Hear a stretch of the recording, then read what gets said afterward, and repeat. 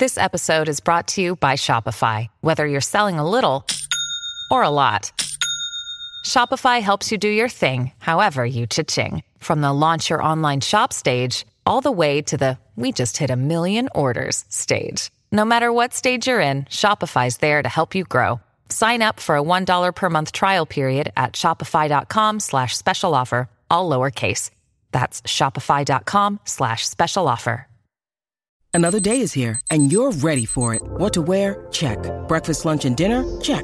Planning for what's next and how to save for it? That's where Bank of America can help. For your financial to-dos, Bank of America has experts ready to help get you closer to your goals. Get started at one of our local financial centers or 24/7 in our mobile banking app. Find a location near you at bankofamerica.com/talktous. What would you like the power to do?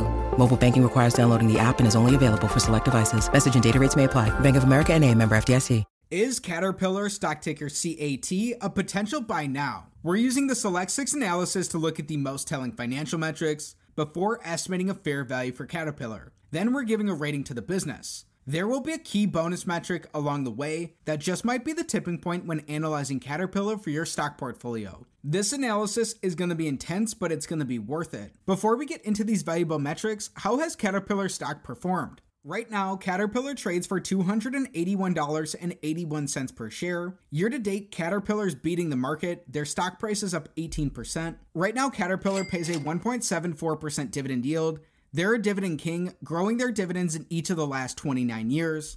In the last decade, Caterpillar's also beating the market. They're compounding at 13% annually. Going back before the global financial crisis, this is also the case. In the last 18 and a half years, Caterpillar's compounding at 10% annually. Keep in mind their average dividend yield is added to these gains in their stock price. Caterpillar trades just $12 below their 52-week high. The company's up more than $100 from their 52-week low. Just over 1% of their shares are sold short. Caterpillar's a huge business. They have a nearly $144 billion market cap. But the burning question is, why should we be paying close attention to Caterpillar? Caterpillar is the premier manufacturer of heavy equipment, power solutions, and locomotives. It's currently the world's largest manufacturer of heavy equipment with over 13% market share. The company's divided into 4 reportable segments: construction industries, resource industries, energy and transportation, and Caterpillar Financial Services. Its products are available through a dealer network that covers the globe with around 2,700 branches maintained by 160 dealers. Caterpillar Financial Services provides retail financing for machinery and engines to its customers, in addition to wholesale financing for dealers, which increases the likelihood of Caterpillar product sales. Now let's dive deep into their numbers. Starting with metric number 1, we want their average return on capital in the last 5 years to be above 14%. A typical business earns 7% returns on capital. Looking for a benchmark that's double this can build in margin of safety based on the quality of the business.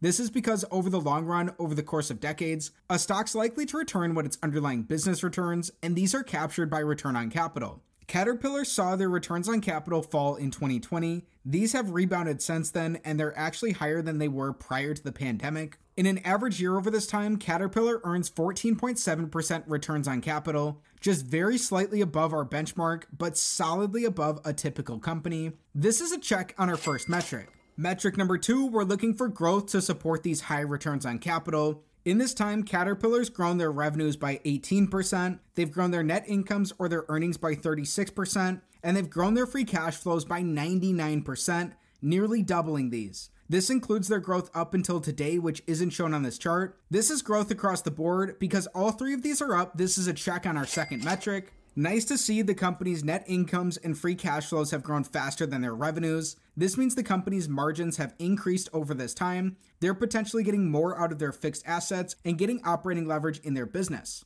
Metric number 3, we're looking for earnings per share growth. Their net incomes or their earnings have grown by 36%. And in the last 5 years, Caterpillar's bought back 13% of their shares, repurchasing an eighth of their business. This increases the ownership percentage for existing shareholders in the company without them having to spend a dime. Likely a good sign for a business with such an esteemed dividend track record. Their earnings per share have grown. This is a check on metric number 3. So far, Caterpillar is perfect. Metric number 4, we want to see free cash flow per share growth. Their free cash flows have nearly doubled. They're up 99%. And with their 13% share buybacks, Their free cash flows per share have more than doubled. This is a check on metric number 4. We're flawless through our first 4 metrics. Can Caterpillar keep this going? In recessions, it's businesses with a lot of debt that can have the biggest losses or even go bankrupt. Metric number 5, we want their net debt, which is their total debt minus their cash and their short-term investments, to be below the sum of their free cash flows in their last 5 fiscal years. Caterpillar currently has around $31 billion of net debt. In this time, the company's produced $22 billion of free cash flow. When we add up their 5 fiscal years, this is coming in below their net debt position, meaning this is an X on metric number 5.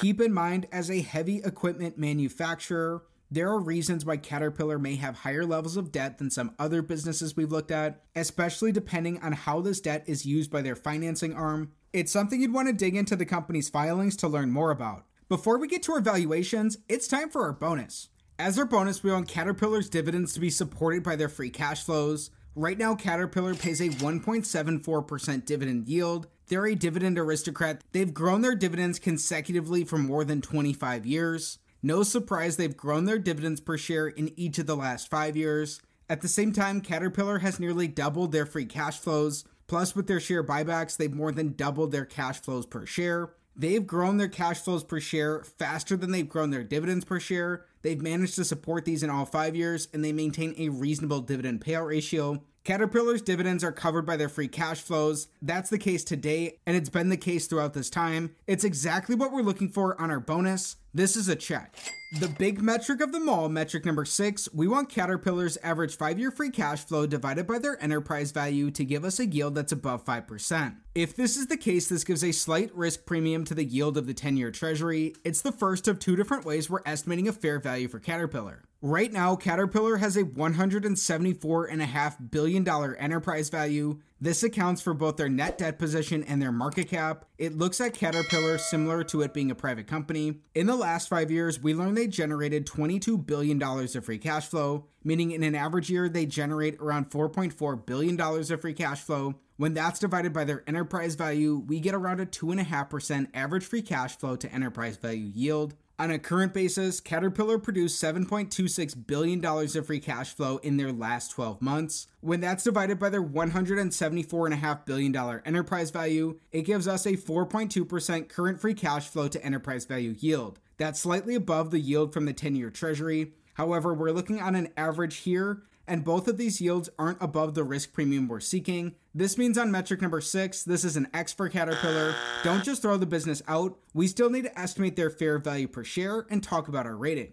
Everything we've discussed so far is important, but there's something missing that in my opinion is the main reason to analyze Caterpillar, which takes us on to using a discounted cash flow model to estimate their fair value per share. A DCF model is based on the predictability of a company's free cash flows. Like any model in any discipline, its outputs are sensitive to its inputs. We're starting with Caterpillar's current free cash flows, then using historical assumptions to grow these into the future. It's up to you to figure out if these will be accurate or not for the business. Assuming they grow their free cash flows at 7% annually for the next decade, then in the following 10 years, assuming that these grow at 4% annually, we'll add in their tangible book value to give an estimate of their net worth. If we want a 15% rate of return, which is what Warren Buffett looks for from his investments, from today's valuation multiples, if these are the same 20 years into the future, an estimate of Caterpillar's fair value is around $160 per share. That's down $122 from their current stock price. Keep some key points in mind. This fair value is based on their free cash flows. It wouldn't be taking into account any multiple expansion. Caterpillar is trading toward the high end of its historical multiples. This discount rate is an estimate of total returns to shareholders based on their free cash flows. It would include their average dividend yield and any gains in their stock. Sometimes Caterpillar is seen as a potential proxy to the US economy, especially the manufacturing sector. It may be difficult for the business to materially outperform overall growth rates. Keep in mind this analysis is not financial advice. It's not a buy or sell recommendation of any security. Consult with your financial advisor before making any investment decision. In just a minute, we'll give our rating to Caterpillar, but we need to address something first. We've covered the numbers, but the qualitative factors may be even more important for their business. Why don't we figure out what those are? Looking at the factors supporting a long thesis, number 1, increased infrastructure spending in the United States and emerging markets will likely lead to more construction equipment purchases, potentially substantially boosting Caterpillar's sales growth. Number 2, higher fixed asset investment growth in China strengthens support for increased investment in mining capital expenditures, which benefits Caterpillar. Number 3, a continued recovery from the temporary demand shock in oil prices may lead to increased oil and gas capital expenditures, leading to more engine, transmission, and pump sales for Caterpillar. But it wouldn't be fair if we didn't cover the negatives of their business as well. Looking at the factors supporting a short thesis, number 1, the fallout from the global health pandemic could stretch declines in non-residential spending for multiple years, leading to pressure on Caterpillar's sales and margin growth. Number 2, if commodity prices soften globally, this would force mining and oil well servicing customers to cut back on capital expenditures until demand recovered. Number 3, Caterpillar faces stiff competition from foreign competitors across end markets. Growing competition could pressure its market share. There you have it for a balanced perspective of some of the qualitative factors of the business. Now let's talk about our rating. We learned by analyzing Caterpillar, stock ticker CAT, CAT, that this dividend aristocrat earns above average returns on capital in the mid-teens. They've grown in the last 5 years, also buying back 13% of their shares outstanding. While the company uses more debt than we're necessarily comfortable with, they would be able to support that if their current free cash flows are projected into the future, and some of that debt may be more associated with the financing arm of the business. That's something you'd want to dig into. Caterpillar supported a healthy and growing dividend in each of the last 5 years and today. They maintain a low dividend payout ratio. Keep in mind this analysis isn't financial advice. Right now, Caterpillar's free cash flow to enterprise value yields may or may not look attractive compared to the 10-year treasury. When we performed our discounted cash flow analysis, from today's valuation multiples, if you believe these assumptions and you want a 15% rate of return, it looks like an estimate for Caterpillar's fair value is around $160 per share. They traded close to that in September of 2022. The last time they actually hit those numbers was in November of 2020. When we look at all the factors for Caterpillar, this looks like a great candidate for more research. I'd encourage you to dig in more if you're interested in the company. Thanks so much for learning about Caterpillar with me. Be sure to like the video, share your thoughts in the comments below, and subscribe to the channel for more videos.